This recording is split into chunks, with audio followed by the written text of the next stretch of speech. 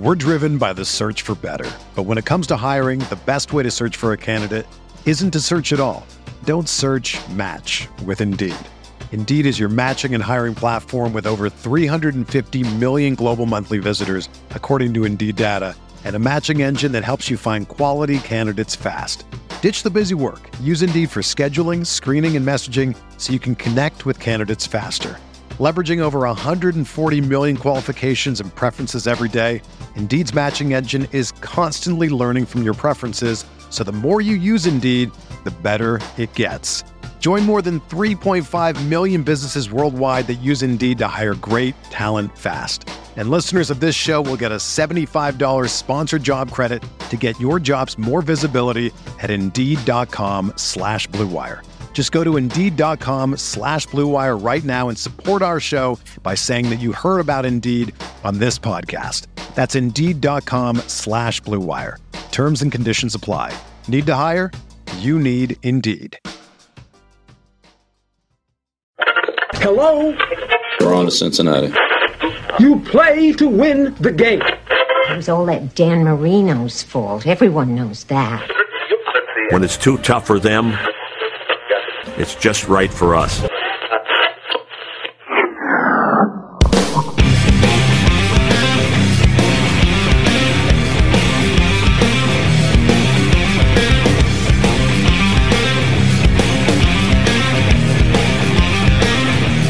Rockpile Report, AFC East Roundup, hosted by Bills season ticket holder Drew Gear, a part of the Blue Wire Podcast Network. Welcome, everybody, to another edition of the AFC East Roundup podcast. I'm your host, Bills season ticket holder Drew Gear. That's my producer, Chris Kruger, and we are here with our 2022-2023 wrap-up.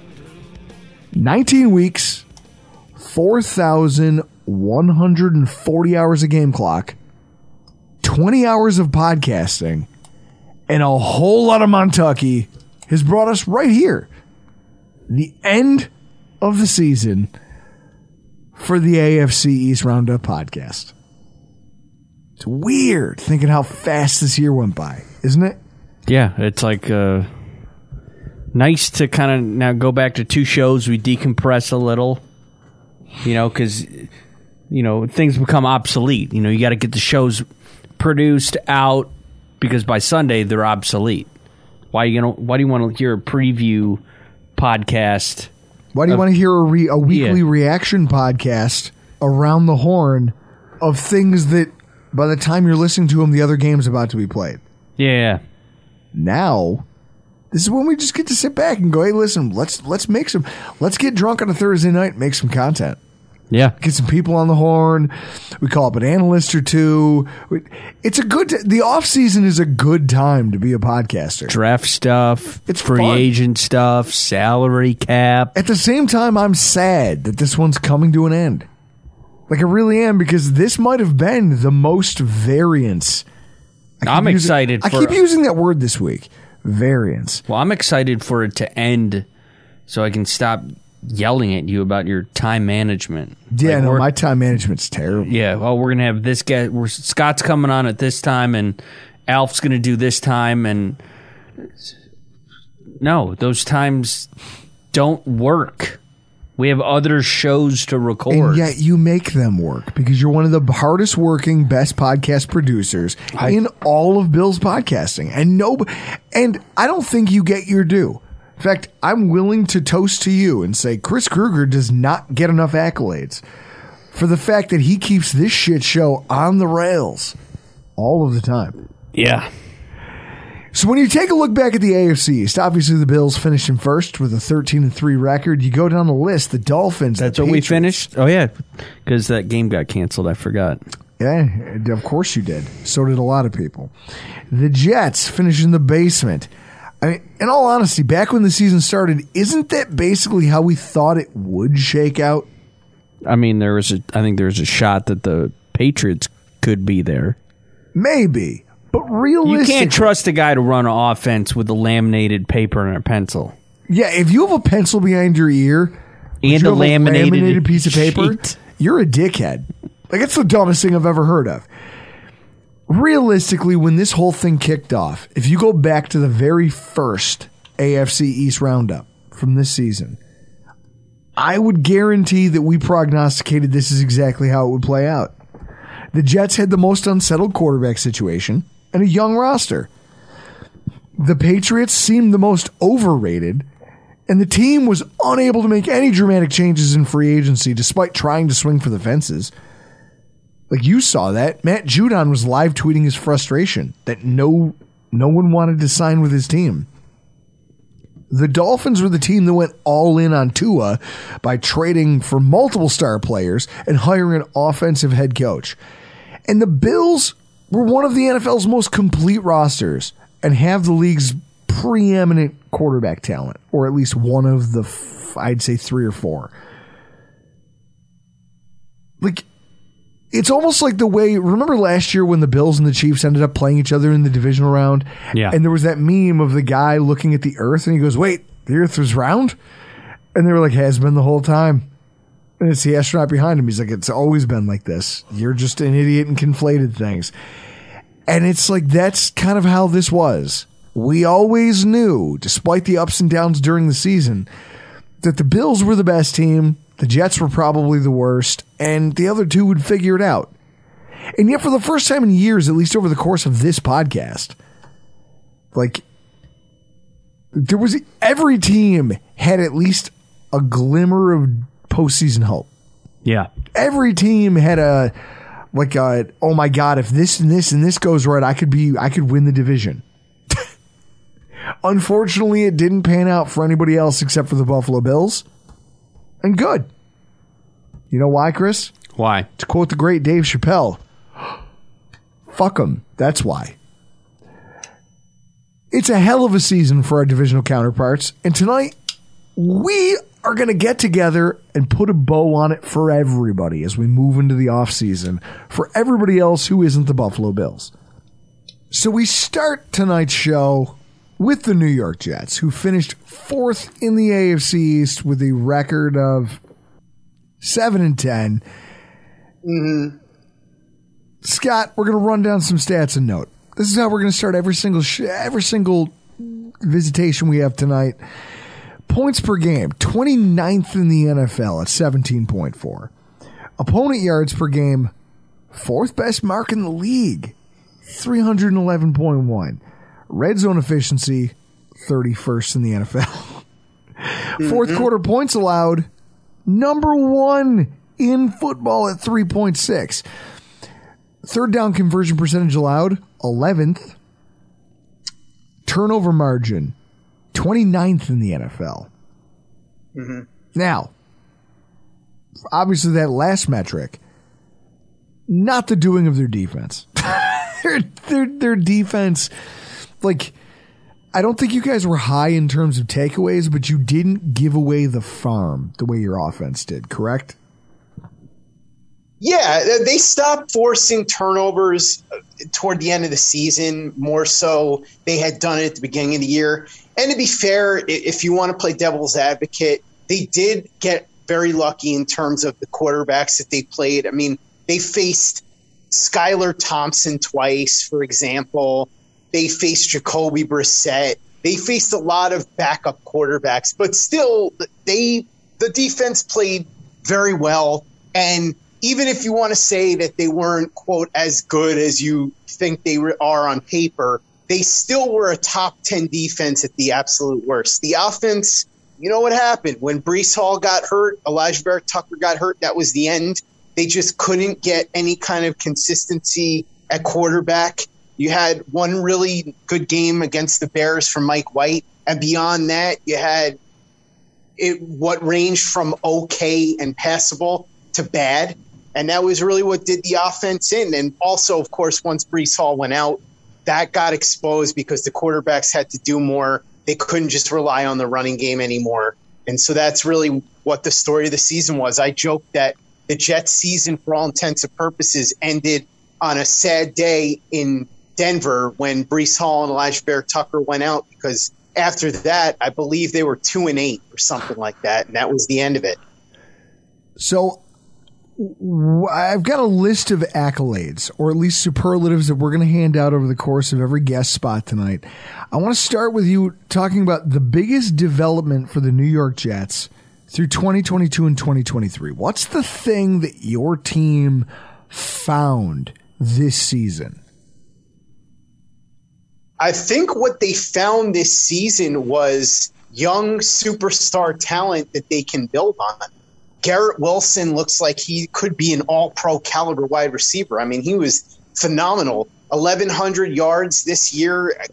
Who knows what he could have done with an even with those quarterbacks? 1,100 yards should be considered like it's almost like when you go golfing or when you bowl and you get a handicap. The fact that he hit 1,100, you should give him an extra 200 just by nature of who was throwing him the ball. Yeah, it was unbelievable what he was able to do. And I'll be honest, I've said this before, I wasn't as high on him as some other people were. I thought that he was more of a mid to late first round talent, but holy cow, was he so much better than I ever imagined he would be.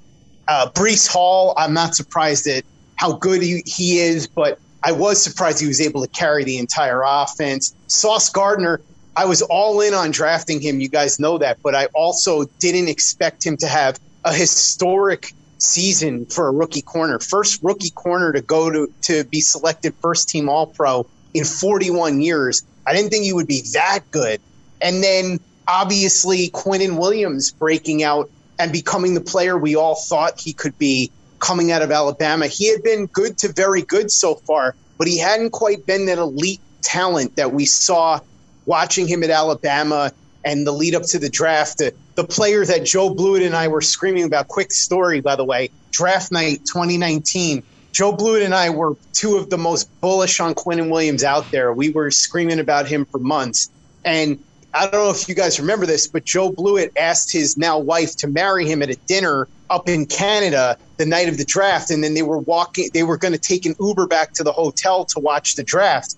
The problem is they couldn't get any service, so they couldn't get an Uber, and they couldn't get any internet. So Joe frantically calls me while the draft is starting and says, dude, thank God you answered the phone. I can't hear what's going on in the draft, and I can't get an Uber. I can't get any internet.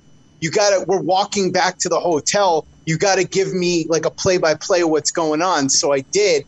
And then Murray went first, Bosa went second. And there have been all these rumors that Jets might trade the pick, funny enough, to the Bills even, that they might trade down. And so when Goodell goes up to the podium, I held the phone up to the television set, and he announced the Williams pick. Joe and I both screamed so loud, I'm surprised that my neighbors didn't call the cops and that there was some Mountie in Canada that didn't put Joe Blewett in handcuffs that night because we were so excited. But seeing Quinnen Williams finally become that player that we were so excited for the Jets to draft, along with Garrett Wilson, Breece Hall, Sauce Gardner, and the guys that they already had like Elijah Vera Tucker, that was, I think, the most positive development by far. So we know who it's going to be tough for you to pick an MVP. Who was your LVP of the season for the Jets? Unfortunately, this is a pretty obvious answer, but it's Zach Wilson. There are other candidates for this non-honor, but the quarterback is the most important player. And really, we know this. If Zach Wilson, how do you alienate a whole team?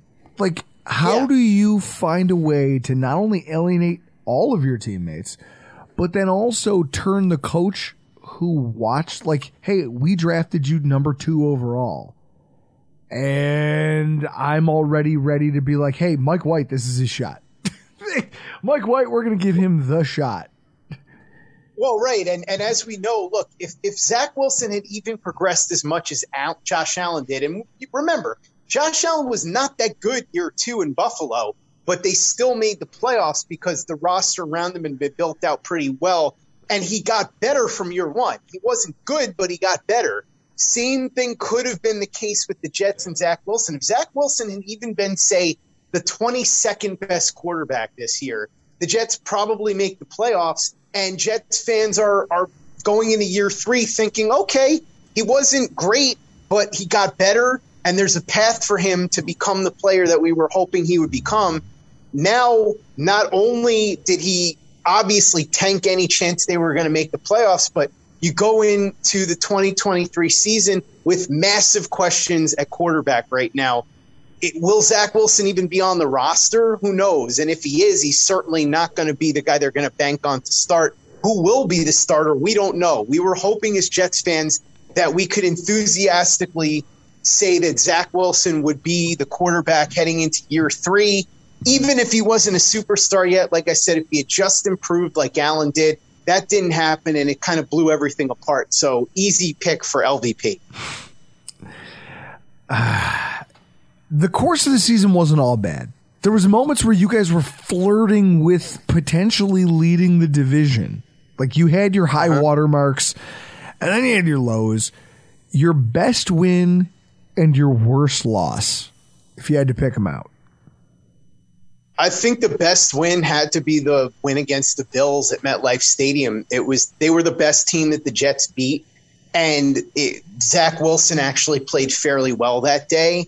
They were able to do it without Breece Hall. That was the only good team they were able to beat without Breece Hall. I believe the only other victory without him was the victory that they had against the Bears team that was beyond terrible. So that to me was by far the most impressive win. And the defense did a really nice job against Josh Allen. Sauce Gardner gave up that 41-yard pass to Stefon Diggs really early in the game, but then they really clamped down after that. Jordan Whitehead had a big interception in the red zone on that opening drive where Diggs got that long completion very early in the drive.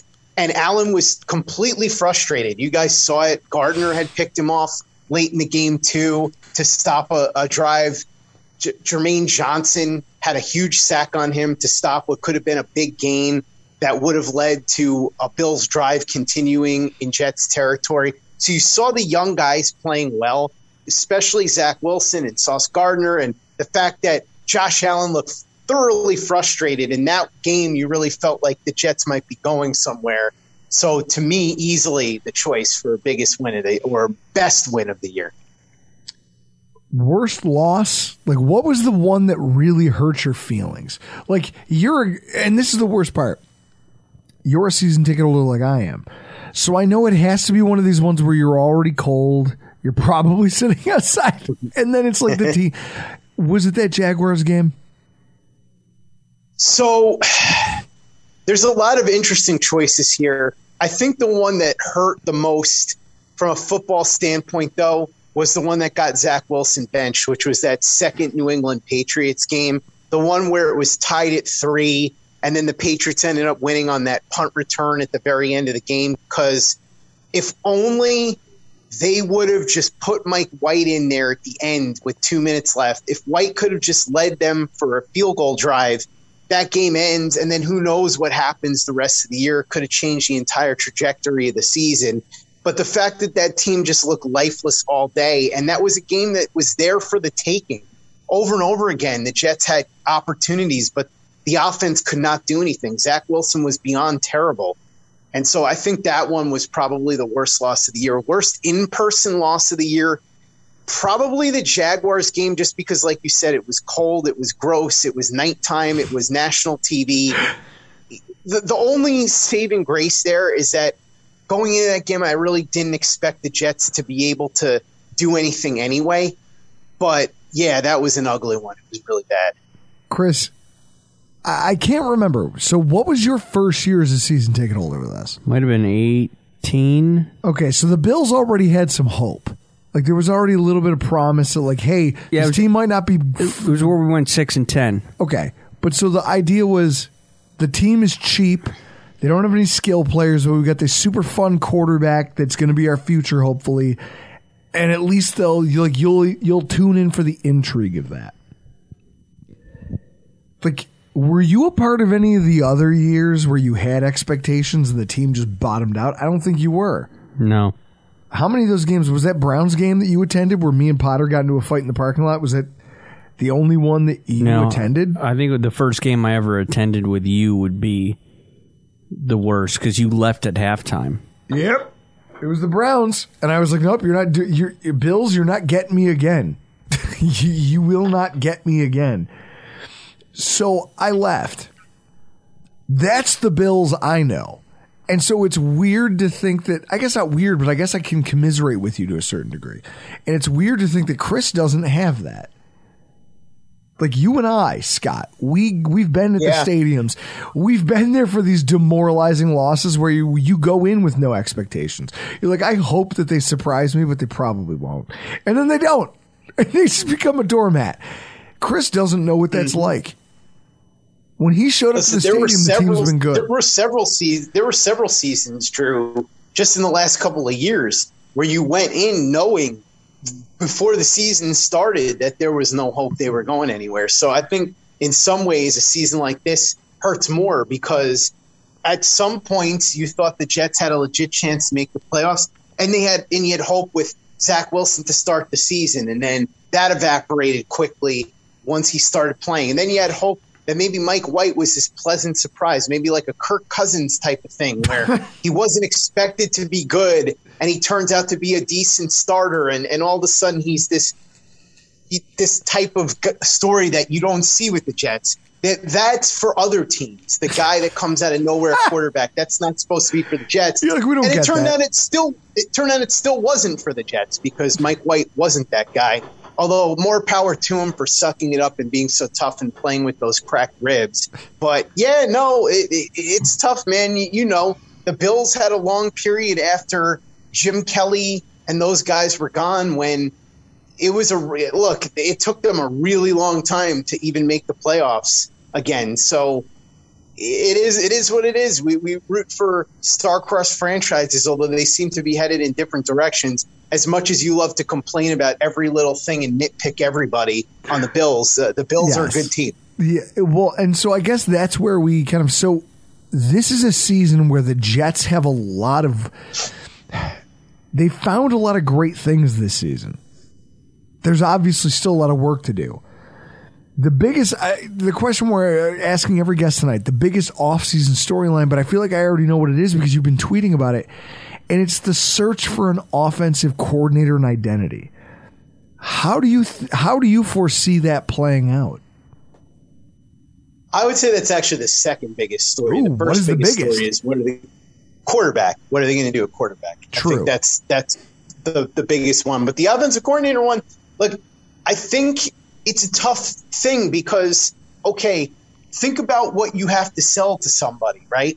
Okay, who's the quarterback? Don't know. Coach and GM potentially on the hot seat, right? You're in a division with the Bills, who look like the makings of arguably the best team in the conference, and if not the best team, they're right at the top. We'll see what happens with Tua, but the Dolphins look like they could be tough if Tua can stay healthy, right? Belichick's always frisky, so it's a tough division on paper on top of it, and then you saw Darrell Bevell has been turned down. I didn't want any part of Darrell Bevell. The guy failed pretty badly in his last two stops. But you wonder if there's an established guy, does he want this job? And if it's not an established guy, if he's a hot candidate, does he want it? And B, do you want him? Because you just got rid of Mike LaFleur after 2 seasons because the idea was he's inexperienced and you need somebody that can come in here and really figure out how to get the most out of the talent and get more points and this and that. How do you sell the fan base on? You just got rid of Mike LaFleur. Here's some other guy who was like a quarterback coach somewhere. It's tough. Guy who's never called plays, somebody like that. How do you sell that to the fan base? And then on top of that, what kind of offensive identity are they looking for? What happens with the quarterback after the offensive coordinator? Because, okay, let's play this through. Let's say you're a veteran quarterback with options. You now know that you've got a head coach and a general manager who could be on the hot seat. You've got an offensive coordinator who's a novice, never called plays before, right? Is that a situation? Now, granted, they have a really good defense and they have some playmakers, so the roster looks pretty solid. But is that a situation you necessarily want to walk into? So I don't really know what they're going to do. Look, my preference, and I'm not saying this is going to happen, would be for them to just write whatever check they need to write to Todd Monken to get him here. I wanted him in 2019 as the head coach when he was the finalist, him and Gase, and they chose Gase. Of course they did. And obviously we know what happened with Monken after that. He was unfortunately left in a bad spot because he was a finalist for the Jets and Cincinnati Bengals head coaching jobs, lost out to Gase and Zach Taylor. And then after that, there really weren't any OC gigs left. And so he ends up going to Cleveland with Freddie Kitchens, and Kitchens not only called the plays, but according to people that are in the know over there, he straight up ignored whatever Monken drew up as a game plan during the week. So Monken ends up, getting tarred and feathered when it wasn't his fault. It was totally on Freddie Kitchens. He goes to Georgia, and look at what just happened. Stetson Bennett becomes a Heisman Trophy candidate. Georgia ends up winning 2 national championships in a row. And so you hope that the people that were in the building when Monken made such a positive impression that they would go back to him. But if you're Monken, then it becomes, okay, do I want to leave this really good job at Georgia to go to the Jets? The only way that it would happen, I would think, is if they give him a massive check and they sell him on, hey, if you want to be a head coach, you come here, you get this offense cooking, and you're going to be in the mix to be a head coach. The other one I like is Greg Olson, who's a senior offensive assistant with the Rams. McVay is going to be back, so he'll still be on the staff, but he has a good track record working with quarterbacks. Blake Bortles, Josh Freeman when Freeman was productive, Drew Brees when he was at Purdue. We've seen what he did with the Raiders. He had Derek Carr playing arguably the best football of his career, and that's another positive because I would like to, knock on wood, see Derek Carr here as the quarterback in 2023. So it all kind of intertwines. God, it's going to be really interesting to watch your fan base and you guys as analysts and the team just navigate this. Who's going to be our quarterback? Who's going to call the plays? Like, this whole thing is going to be a lot of fun from the outside to watch. I guess the only question we have left before we let you go, would you call the 2022 season, and I think that you're the guest who probably has the most trouble answering this, a success or a failure? You have to say a failure, and I'll tell you why. Because when it's all said and done, even though there are young players on this team that are actual building blocks for the first time in a long time, and even though the Jets did technically give Jets fans meaningful football in December for the first time since 2015, there are still major questions at head coach. There are major questions at quarterback. This team has no direction offensively. And ultimately, if the Jets don't do something to fix that at quarterback on the offensive side of the ball, everybody's going to be swept out and they're going to be starting from scratch again after 2023. So I can't say anything other than, yes, it was the failure. It was less of a failure than normal. But it was a more heartbreaking failure this time. And I think, look, if Zach Wilson had played well, you know how it is, Drew. It all comes down to how these things happen, right? So if the Jets would have won 7 games, but it had happened in a completely different way with, say, Zach Wilson mostly playing well and showing progression, but maybe they caught a couple of unlucky breaks, you would say, okay, season was a success because it looks like they've got a guy who is showing that he's capable of potentially being the long-term answer quarterback. Saleh looks like he's on solid footing. Douglas drafted a handful of what looked to be elite-level players, and now they're a destination, and they're going to be in the mix for years to come. But now it all comes down to, can the Jets solve the quarterback situation? Can they get things going on offense? Otherwise, yeah, we can talk about how good the defense is and how theoretically they can keep them in games. But if they can't get at least somewhere close to average quarterback play on a regular basis, let's be real, they're not going anywhere. No, it's Scott, we hate this for you because we like you. Where can people follow you on social media? Because obviously at Play Like a Jet, you guys are going to have probably the busiest offseason of anyone in the division. Well, first of all, I just have to say your running mate, Mark Smith, gave me a good laugh earlier today because I joked about how the list of guys that Jets are interviewing for offensive coordinator made me miss Dowell Loggins. And he said Nathaniel Hackett would come in and fix the Jets the way Glacier fixed WCW back in the mid to late 90s. And if you're somebody that watched wrestling back then, you get the reference and you know why it's funny. So, Mark, thank you for that laugh. I appreciate it. As far as our content, we'll still be going strong. I actually just did a two-parter, and I think it's really, really good with Marcus Johnson, who does great work over on his YouTube channel. He calls it Tape Don't Lie, and he writes for Silver and Black Pride.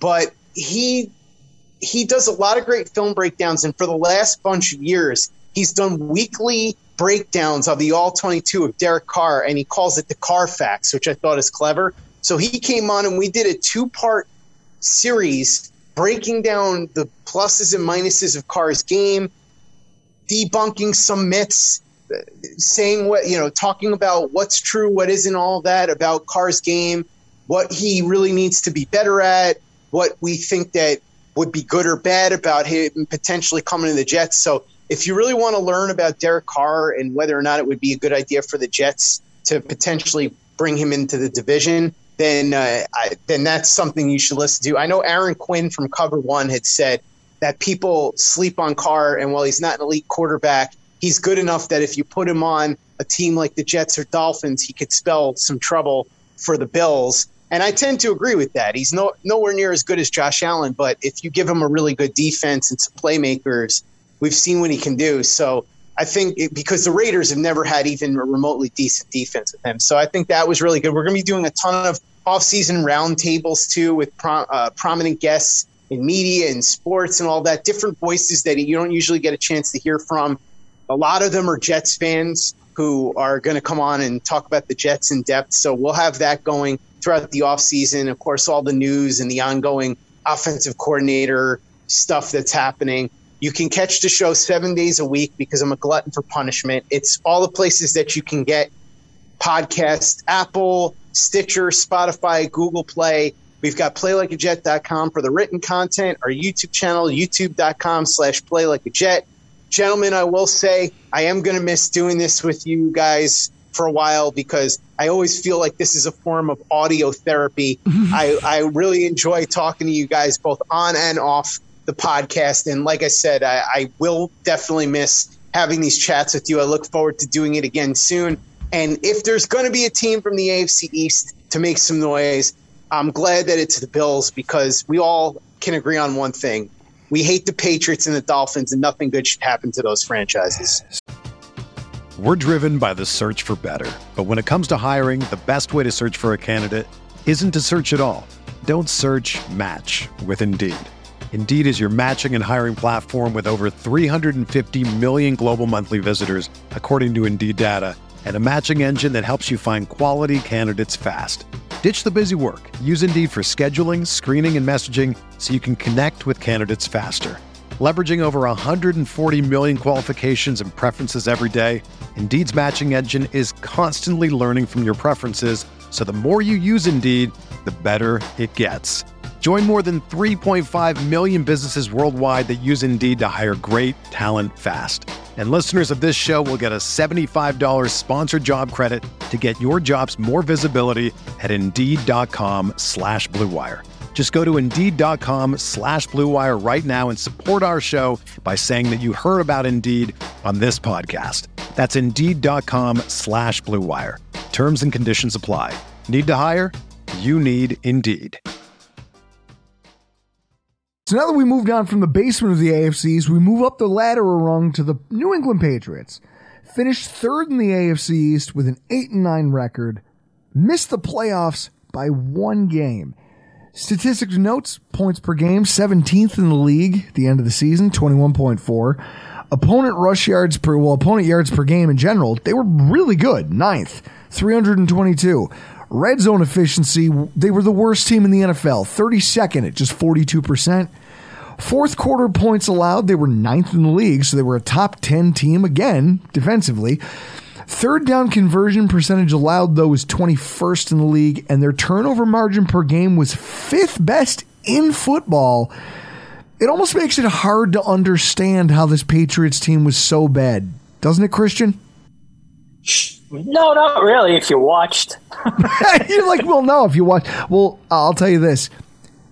I don't know that you have, I don't know that you have the money to pay me to watch all 17 Patriots games in any given season. I won't. I like you. I would never do that to you. And, yeah, there's not enough money in the world to make me rewatch those. I was going to say, I'll give you my NFL Plus login if you want. You can go in and just rewatch the whole thing from top to bottom. I think I'm good. I think in life when you see certain things once, that's enough. I've seen some of those.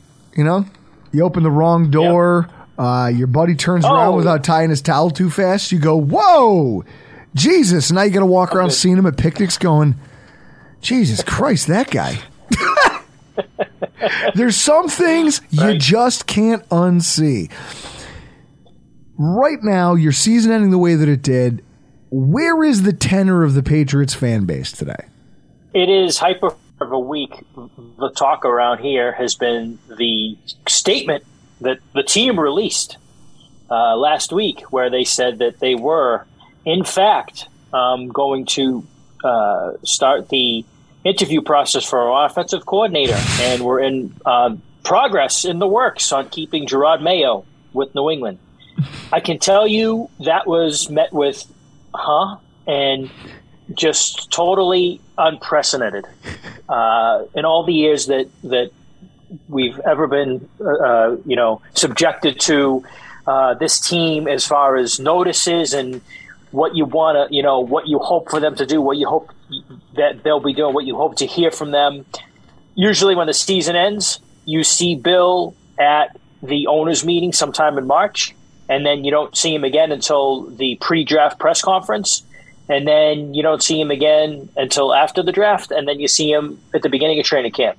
You could count on, 3 fingers when you see Bill. I think, and the narrative has been ownership and Bill met.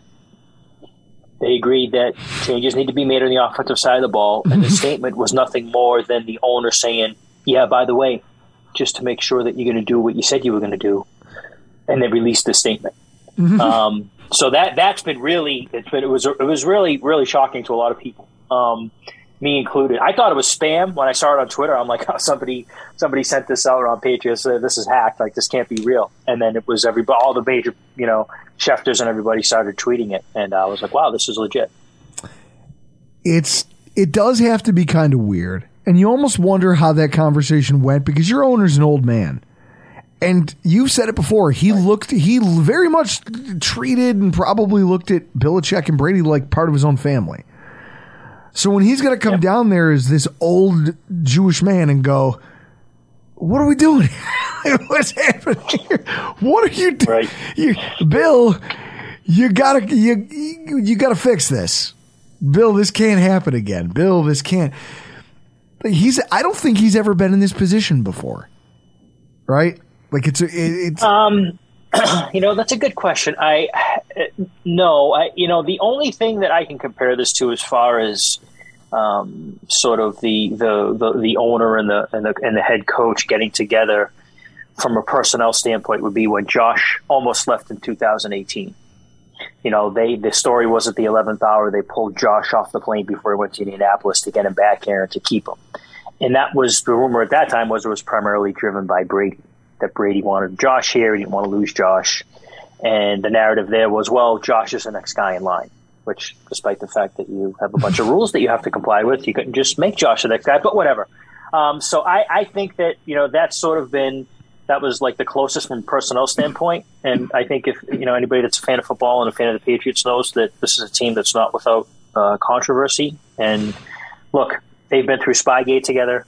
They've been through Deflategate together. They've been through Brady leaving together. They've been through a lot, but this was definitely, I think, because they're at a late point in their careers, both of them, as Robert is in ownership and as in Bill is in coaching. I think that this was really, really significant, really important that they were both on the same page, agreeing that changes need to be made. I firmly believe, in my mind, if Bill had his druthers, he would bring Matty P and Joe Judge back and run it back. I do. I really do. I just think he loves them so much, and I think that he believes deep down inside that they're the guys that they can coach, that they can get it. And I'm glad ownership, as a fan, I'm ecstatic that ownership has stepped in here and taken, really the bull by the horns. And to me, that just screams like, you guys need a real GM. You need somebody who can step in front of Bill and kind of be like, look, man, I know what's best to build an organization, and the things you're doing, maybe you've lost the plot a bit because you've been left, it's like the guy who's been left to run the boat for too long, and he doesn't, you kind of lose touch of what you're doing. You need a new captain to be able to say, look, I understand that you're Bill Belichick and you are this guru at defensive game planning and you know all these things and you're a good coach. Why don't you focus on that? Because the rest of these things you're doing are all mistakes. And unfortunately, they don't seem to want to do that, and it just seems to be like the owner shouldn't be the one stepping in here and making these calls. It should be a GM forcing Belichick to do this. God, I don't ever see a day when that'll happen, unfortunately, until he retires. So Bill would have to be somewhere else, right? So looking back over the course of this season, as we take it all in, because you've now joined us for an entire year's worth of podcasts as we talked through every single week of this season. It was a lot of fun. What do you think was the biggest development for the Patriots? The biggest development you saw come out of them this year? The thing that you as a fan walk away with and say, all right, well, at least I got this, or at least I learned this about my football team this season. I really love the way Ramondre Stevenson developed. If there's a kid that you can look at and you can say, geez, man, they really whiffed on a lot of draft picks, but they nailed it with that kid. That made me feel really good. It did. That being said, he's a running back. So he shouldn't be the guy that you feel the best about. Right, and there's only so much he can do. There's very few guys like Christian McCaffrey that can line up, in the slot and do a bunch of different things. And those guys are also the guys that are getting hit the most because if they're touching the ball a lot, think of how great a guy like Marshall Faulk was, a Hall of Famer who just changed really the position when you look at it, and how great he was. But those are far and few between. And if there's one thing that I have to feel pretty good about going to the next year, it's Ramondre Stevenson. I just thought he just did so much. And I don't know quite frankly, where the team would have been in a couple of games without him. I thought he was that good. Running the ball, but I thought he was that good even catching the ball this year, which is something that I didn't see a lot of last year. So besides Ramondre Stevenson, since obviously he's your favorite player on the team, at least coming out of this year, take him out of the equation. If you have to name an MVP and an LVP for the 2022 season, who gets those accolades? MVP would be Judon on defense, no question about it. He was, from start to finish, he was just a force. He was just immense. And it was on every down. It wasn't just third down. He was every down. He was making a play, rushing the passer, breaking up passes. He was just immense this year. Look, on the offensive side of the ball, you got to go with Mac. Just totally on the flip side. Huge disappointment this year. The bitching and the moaning, the throwing the hands up in the air, the yelling towards the sideline, the yelling on the sideline. There's a difference between being a leadership and being a brat. This year he was a brat. Look, we all know he was saddled with two guys that if you asked them to go get a cup of coffee would probably screw it up. We get it. That's what you had. That was what you had. We get it. They stunk. They had no idea what they were doing. They got the plays in late. But you were drafted to be the next leader of this team, and he didn't show that at all this year. At no point did I say, geez, he's a leader. He can lead this team. I didn't see it, and it was very, very disappointing season for him. Chris, that's an interesting point, isn't it? When you think about how quarterbacks develop, we bring in Josh Allen as a rookie and everyone laughs at us because they're like, oh, that guy. And it comes out early, early in his career here in his first season, you watch him overthrowing screen passes to running backs by at least a good 15 feet. And people are laughing at us going, oh, it's your quarterback. Look at him. And he made a lot of mistakes. a lot of rookie mistakes, but also a lot of mistakes because he's raw and had, I think they said, what, Chris, he had like 1/3 of the total. If you went back to high school, it was like he had something like 30,000 fewer snaps of football than Baker Mayfield. Yeah. It was something crazy like that. And so they were like, oh, he's the number 1 overall pick, and this is this kid. He's so raw, but we believe in the intangibles, and we believe in the raw physical traits, and we think we can all bring him into concert and make him a great football player. And he's made good on that. But a lot of it's the intangibles. And it's that they looked at him, not only him, but his mental makeup, his personal makeup, his personality, the way he's playing on a dog shit football team with the cheapest offensive or second cheapest offensive line in football that's not winning, has no skill position players, is losing a ton of football games. And yet he puts on a winning streak at the end of the year and is basically like, guys, I've spent my whole life playing dog shit football. Let's go win a fucking game. All right, let's go beat the piss out of Miami in the final week. Why? Because fuck those guys. They cheap shotted me and now they're going to pay for it. You saw the leadership just oozing out of this kid, and you watched the entire team rally around him. I've watched Mac Jones play in college, and you saw the technical aspects of what he could do, but in college, especially in a program like Alabama, you don't get to see that player's personality because Nick Saban, you don't get to have a personality at Alabama. Nick Saban's personality is your personality, and you better shut the fuck up and do what he tells you to. Don't talk to anybody. Don't speak to anybody. If the media approaches you, you don't say nothing either. It's almost like the mafia, isn't it? Like, it has a little bit of that vibe. So then he goes to the Patriots, and you're saying, okay, well, we've seen all the things he's capable of. Last year, he showed us some technical stuff. We need him to take over as the leader of the team. And you actually watched him rub some people and some players the wrong way. It just seems crazy to me. Yeah, and the reports from various people who cover the team, a lot of the younger guys were with him, were in support of him. And then a lot of the older veteran guys were like rolling their eyes saying like, what are you doing? What, are you kidding me here? So it was that divide. And depending on who you read and who you listen to, I try to obviously consume as much as I can, like you guys do about the team.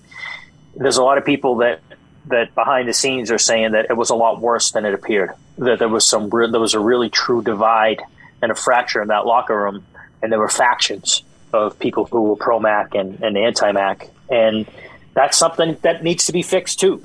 So this goes just beyond the field. This is off the field too. So I'm really interested to see who they bring in here for offense to coordinate the team, coordinate offense, and just to see where it goes. I don't know what the right answer is. I don't know if it's a complete scrap and just come in with a Shanahan-based type system. I don't know if it's to go back to the Josh system. I know I'm not in the weeds enough on the personnel, if they even have what they have that can do, the Shanahan system or the Josh Patano system. I don't know. But I can tell you one thing, they need to get going on it. Like they need, like you've already seen this week, multiple teams have made hires. Denver's out there. They look like they're going to hire Sean Payton. Multiple GMs have been hired already. Monty Oxenford just got hired in Arizona, former Patriot guy. So things are happening, and I just hope that they address it sooner than later. Best win of the season and worst loss? The worst loss, I'll start with that one, no doubt, was to Vegas. No question about it. Really? It was on the last play of that game. Yeah. That losing that game, look, and then the way Mac looked when he got trucked, it was just awful. The best win in the year actually was the punt return game against the Jets. The Jets just being idiots, punting the ball to Marcus Jones. With like 15 seconds left on the clock, it's tied 3-3. You're going into overtime. Just even kick it out of bounds. Like the Patriots, I think had one timeout left. Like just don't put the ball anywhere near the kid. But the Jets being the Jets just punted it to him. It did kind of have that feel. That was the best win. Like if you remember the Miracle in the Meadowlands. Where right. You could see the punter's name was Dodge. I'll never forget it because my fantasy football playoff game hinged on this game, and I had Michael Vick and Deshaun Jackson.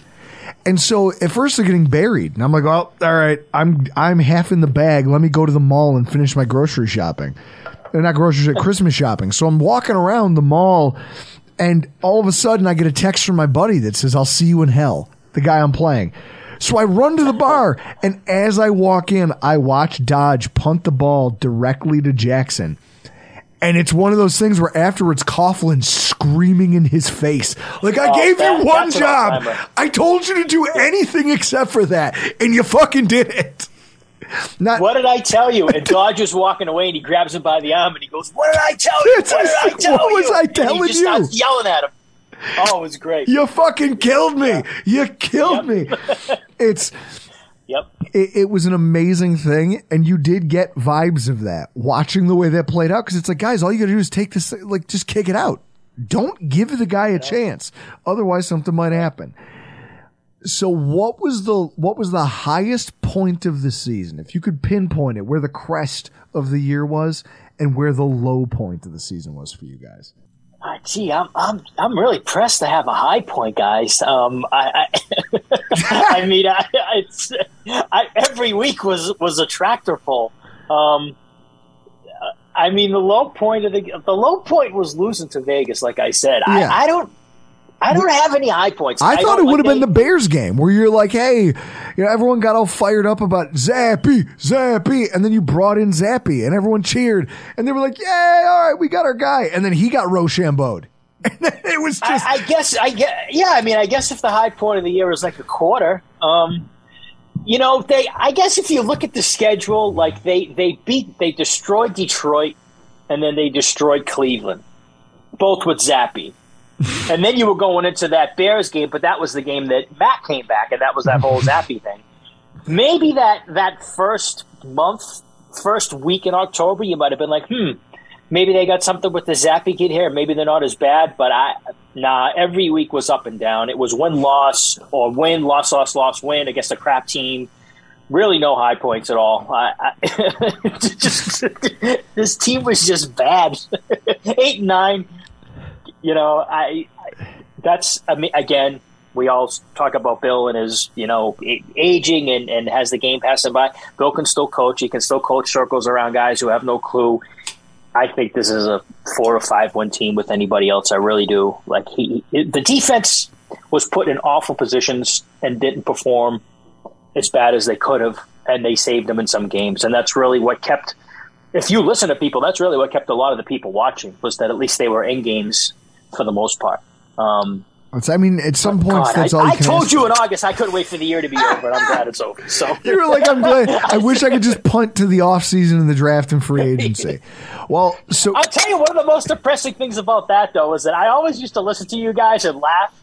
And I would laugh, because you guys would be talking about the draft in January, and you'd be talking about some kid from Oregon who's probably going to go at going to be at the combine, and he's going to be like a combine stud, and he's a 3-year starter, and I'm like, wow, I don't even think about the draft until March. Now I'm looking at mock drafts, and it's January 18th. I'm happy so that it's we pretty can. bad. Yeah, it's weird being on the other side of the looking glass, isn't it, Simonelli? I don't like it at all. No, it's. I'll tell you what. I love you. Everybody else who's ever put on a Patriots jersey, you guys deserve this. You really do. I feel you. Love you too, but yeah, I feel you. So we've already talked about some of the biggest offseason storylines, which is basically going to be how you guys rebuild the cabinet over there within the Patriots organization and what happens in terms of the game day hierarchy. Who's calling what, how they figure out this offensive side of the ball, what they do with this quarterback thing. There's a million interesting storylines, and that's a bad thing, right? Like, whenever you're the interesting team of the offseason, it usually means you got a lot of problems. The Patriots are shaping up to be one of the more interesting teams of this offseason. As we put a bow on everything that was the 2022-2023 Patriots, would you declare this season a success or a failure? No, failure. Failure. Not even close. Chris, isn't it nice to hear huge step back. He's over here smiling. Back. He's smiling with his feet up on the desk like Gordon Gekko. I would be too. Yeah, greed is good. I mean, hey, yeah, it was definitely a failure in every aspect. You had Mac, it all revolves around Mac. Mac regressed this year. Bill didn't do him any favors by surrounding him with the coaching staff, and this offense needs a game breaker. There is nobody on this offensive side of the ball that any defense needs to game plan for at all. Every team, I feel like, when you play somebody, at least has that one guy. They don't have that one guy that you have to take out, and they need him. So whether it's through a trade or a high draft pick, they need to get a stud at the perimeter. They need a stud wide receiver this year. They need something. They need a whole lot of things. What they need to do is take my advice, and basically Massachusetts and the state of Rhode Island both sink into the ocean like Atlantis and leave the rest of us the fuck alone. They need to do that, Simonelli. I love you. You can we'll let you off the boat. Everyone else, just, you're gone. To the bottom of the ocean. I live great. I could do without you. We love you. It's been a fun season together. I'm looking forward to another one here. We'll get together in the off season. We'll talk about stuff. Where can people find you on social media? Love you guys. Right back at you. Thanks for having me, allowing me to come on here and contribute. At Chris with the TIAN on Twitter. Give me a follow. I'll give you a follow back. And it'll be interesting to see who the Patriots hire. So you'll get some laughs out of me when I, my head explodes when they hire some, no-name guy or some other Bill retread, and I'll just continue to pound my head into the desk. And finally, we're talking about the Dolphins. We round this out with the Dolphins, who finished second in the AFC East. Going to run you down the stats of note.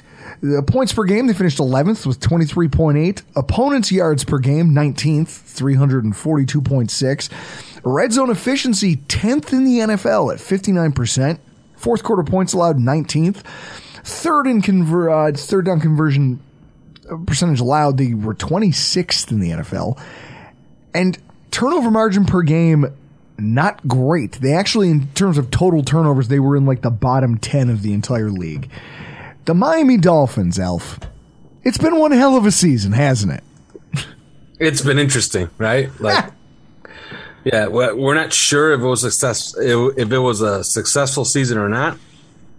We just know how it ended, And some are happy, some are not.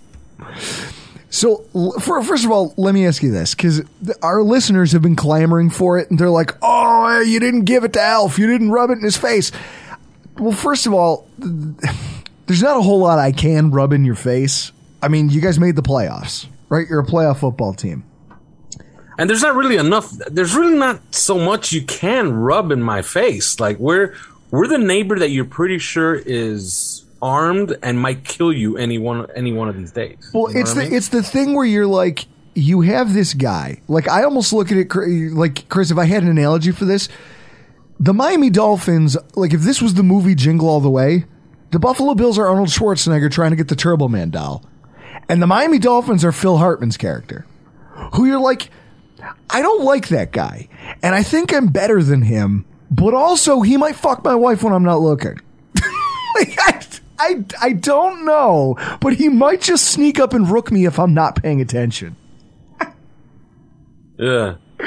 It's one of those things where you guys had this season, especially after this game. Everyone's talking about, after the playoff game when they're all beat up and we really stick it to them. Chris, is anybody walking around with that same energy today? No. Or are we more just relieved that we survived and advanced? Survive and advance. So, with that in mind, the Dolphins fans, by and large, had to feel pretty good for the first time in a long time about this team, right? Yeah. Like, there's been a sea change.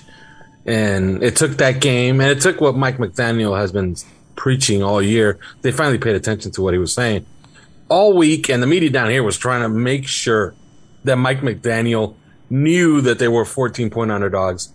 But he said something very poignant on, I believe it was Friday, when he says, you guys know we're 14-point underdogs.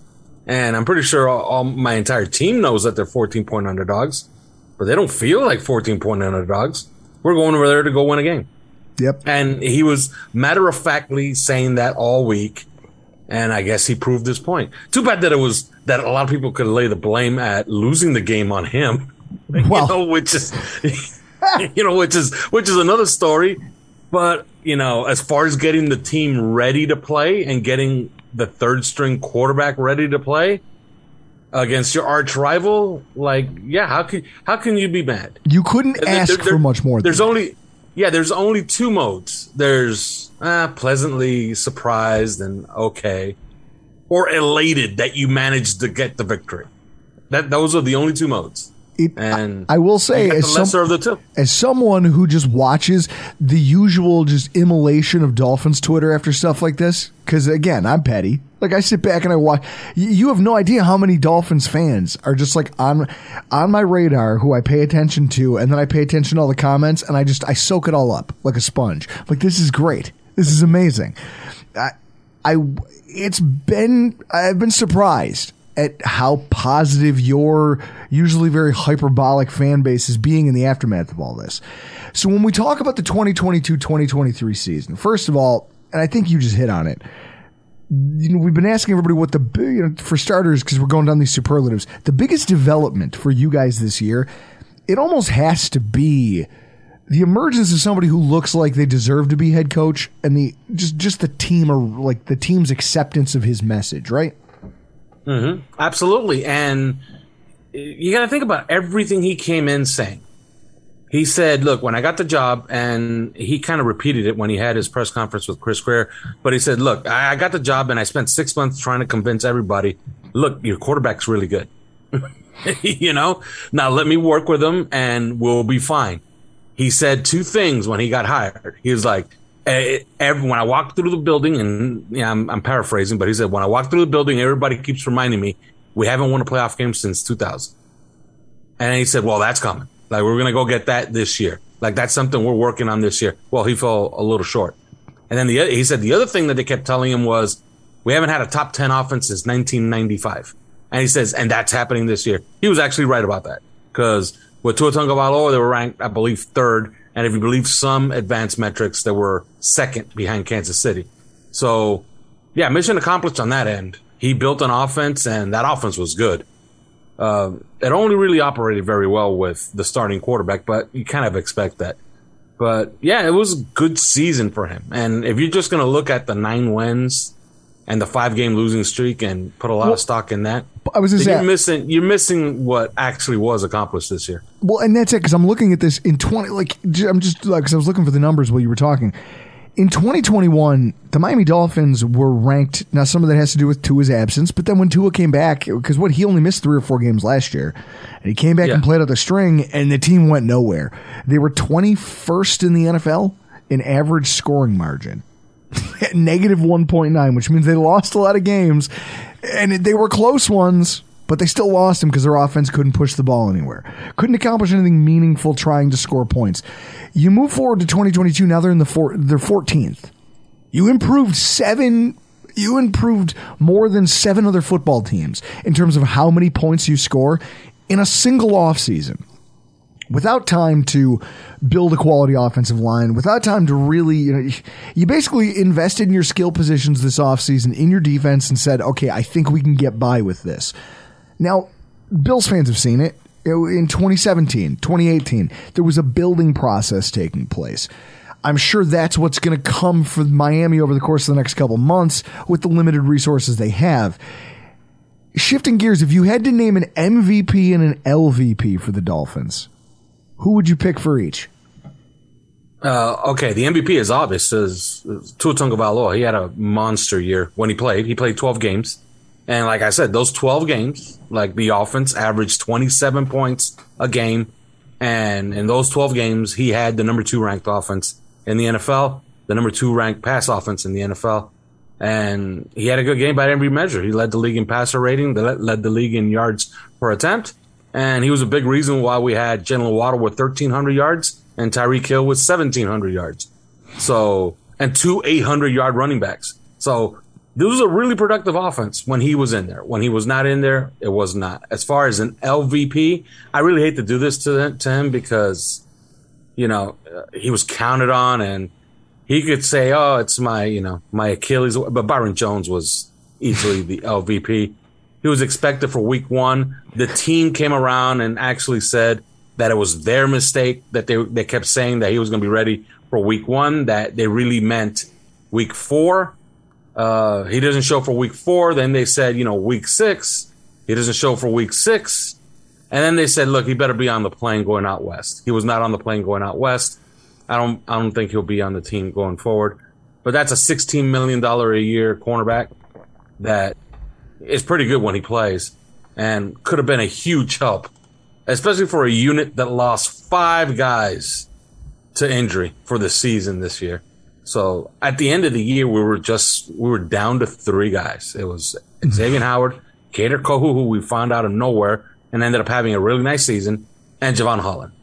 That's not a secondary, especially when your base secondary is 5 guys. Yep. So, you lose Nick Needham for the year. Byron Jones never shows up. Brandon Jones is out. Trill Williams is out after the last preseason game. And, yeah, you're playing with guys off the street, and it's a mess back there. So the LVP is easily Byron Jones because he could have alleviated a lot of problems this season. I'm surprised you didn't say Chase Edmonds. Well, they got rid of him as fast as they possibly could. I was one of those assholes who drank the Kool-Aid. I drafted that guy in like 4 fantasy football leagues. One of them, it wasn't even mine. It was my uncle's league, and I go, "Don't worry, this guy is a gem. It's a find." Like the 4th or 5th week, and then when he got traded, my uncle texts me. He goes, "What the hell is this?" I go, "Yep, I fucked that one up." I really and they had the wrong mix. When they started the season, they had Raheem Mostert more as the thumper and Edmonds as the speed guy. And it turns out that Mostert as the speed guy, and then you trade for Jeff Wilson, and we traded nothing. We traded a conditional 5th-round pick for Jeff Wilson. Jeff Wilson as the thumper, and then Savon Ahmed just picking up the pieces, who was very, very productive whenever he got in. That was the right mix. And I do expect them to bring them all back, by the way. High point of the season, lowest point of the season. High point of the season was when we played the Texans coming out of the bye, and they absolutely played as cynical as you could in the first half, throwing it every single down, getting a 30-0 lead, and then sitting everybody for the second half. And I'm sitting here saying, I can get used to this, but this also feels stupid. And then the Texans proceeded to creep their way back into the game. Game ended 30-15, so they didn't do too much creeping, but still, they got those 15 points like in the third quarter, So, yeah, or you could say, look, the high point was the first play against San Francisco. It went for a 75-yard touchdown. Low point, it has to be the announcement on Monday after the Green Bay game that Tua Tagovailoa suffered another concussion against Green Bay and that he was out. And those of us that kind of knew that he was 50-50 for the playoff game if they made the playoffs, which means he wasn't going to play the last 2 games against the Patriots and Jets. So that was the low point. That's got to be brutal, Chris. It's Christmas. It's fucking Christmas. It's Christmas. Well, those are the breaks. It's Christmas, and you literally just Santa took a dump in your stocking, and you find out that your friend, like, here's the guy. This is the guy that makes our offense run. Oh, he's gone. Not only is he gone, but we lost the game. So it sets us back. There's another loss in just another one in the loss column. Oh, by the way, you're not going to have that guy. So now good luck, even if you, like, I can imagine that being one of the most, like, trust me, the Bills have Chris, I've gone to some dark places with this Bills team. Like, I mean, just to put it in perspective, when I say dark, I remember the Thursday Night Football game where E.J. Manuel and Brian Hoyer both got knee injuries within 2.5 minutes of clock of each other. And it was Jeff Toole playing Brandon Whedon, and I took a whole cookie cake that one of my friends had brought over for the party we were throwing. I got 5 beers, a whole cookie cake, and I just went to my room and closed the door. I was hosting the party, and I just left everyone alone in my house. I was like, I don't care where you go. I don't care if you leave, stay. I'm just going to come sit here in the dark and wallow in this cookie. Like, that's what we're talking about here. So, if there's, I guess there's one thing I want to talk to you about in terms of not not a favorite game, but a favorite player, a favorite moment. There's a storyline I want to talk to you about before we kind of close this up. And it's this emergence of Christian Wilkins and what it means. I mean, we talked in our recap of the wild card game. I named Christian Wilkins my 0 of the week, but I went on to say that I love it. I love this because the narrative that's building now between our two teams, the real, tangible, visible animosity. You can't have a good rivalry without that. And I feel like this is our first step towards really reigniting what was the best rivalry of the 90s, right? Yeah, I would say so. But it's, it matters because these are long-term pieces. Like Christian Wilkins will be here for a very, very long time. He'll be in the ring. He'll be in the Ring of Honor. And if he continues his play, he might be in the Hall of Fame. Okay. The guy was absolutely spectacular this year. He was snubbed for All-Pro. He set a record for tackles for defensive linemen. What did you say? Like 100 and what tackles? Like he had 98 this year. Chris. So he broke the record by 6. Chris, 98 tackles. To put it in perspective, if I go right now and I look at the Buffalo Bills this week and I say defense, let's take a look at tackle numbers. Tackles combined. Tremaine Edmonds has 102. Tremaine Edmonds plays a middle linebacker and almost 100% of our snaps. They have a D tackle who has the same number of tackles. That's wild. You were the one I'm looking through my DMs right now because I sent you something and you were. What did you say? You were like, "Yeah, I want Wilkins to run for president of the United States with Sealer as his VP." When I sent you it was kind of a mashup of pictures of Josh Allen and Christian Wilkins jawing at each other. There in that final snap of the game. And you were I like to say all the time, the team may be a wild card team, but Wilkins and Sealer, those guys, they're the 1 seed. They're the undefeated 1 seed. All right, in the NFL. Those guys don't lose. Those guys are great. They play great every week. They're never the problem. And you kind of finally saw what the transformation of our defense is going to look like going into next year. It's going to be those two guys in the middle with Jalen Phillips and Bradley Chubb on the outside. And, that's the team going forward. That's the core of the defense going forward. It finally reached its it was coming along the last few weeks, but it finally reached its apex, like what it's supposed to look like in that game against Josh Allen. I don't know how many quarterback hits they had, but it was a ton. But the 7 sacks, they forced 3 fumbles, they scored on defense. There's 24 pressures. I know that. 24 total pressures, which is wild. Mm-hmm. And so that will be the focus of the team going forward. That's the identity of the team, is those 4 guys up front. Now, as someone who covers the team, season's over. But it's not really over. The season never really ends. It just changes. Now you've got the whole offseason out in front of you. What is, in your opinion, the biggest offseason storyline for this football team? Who's going to back up Tua Tagovailoa, I think, is a huge storyline. They got to get a competent guy back there because this year was just Keystone Cops. They could never figure it out. And judging by their win-loss record without him, it was a huge problem. Other than that, they got to settle right tackle. They played 5 guys there this year. That's, a feather in Matt Applebaum's cap, who's a really, really good offensive line coach. Would you do you want them to stop at right tackle? I mean, why not just go whole hog and say, let's build a fucking offensive line before we Andrew Luck this guy? Well, they have 3 guys they could count on, right? And you only play 5. So it's hard to have 5 guys that you could count on. They got to figure out left guard, absolutely. But they have 3 guys they can count on, which is Armstead, Connor Williams, and Robert Hunt. But they got to figure out right tackle. Right tackle has been a sore spot on this team. Brandon Shell, they found him out of nowhere. He played a good 4 games, but you don't know if that's going to hold up over 17 next year. So they got to settle that before anything else. And then it's just about getting people healthy. As of right now, including Agba, and I'm not even going to include Byron Jones, they have about $62 million in payroll on IR. They got to get all of that back onto the field and try to keep them healthy. And you do that, and you're immediately going to have a much better team. So, Chris, they lost a playoff game to the Buffalo Bills. Their season comes to an end. They've got a lot of things in front of them that they have to improve on, but there's almost no way.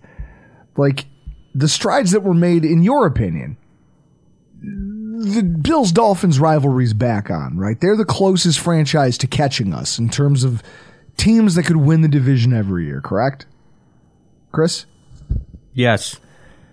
So, with that in mind, we're asking everybody whether they see it as this season as a success or a failure. You have to see this as almost a rousing success, considering the last decade of Miami football. Yeah, the final score was 85-81 between the three teams, and you could make a case for either team winning all three games, or losing all three games, or it being 2-1, or it being 2-1 in favor of Buffalo, 2-1 in favor of Miami. Every game was in doubt. Every game was there to be won by both teams.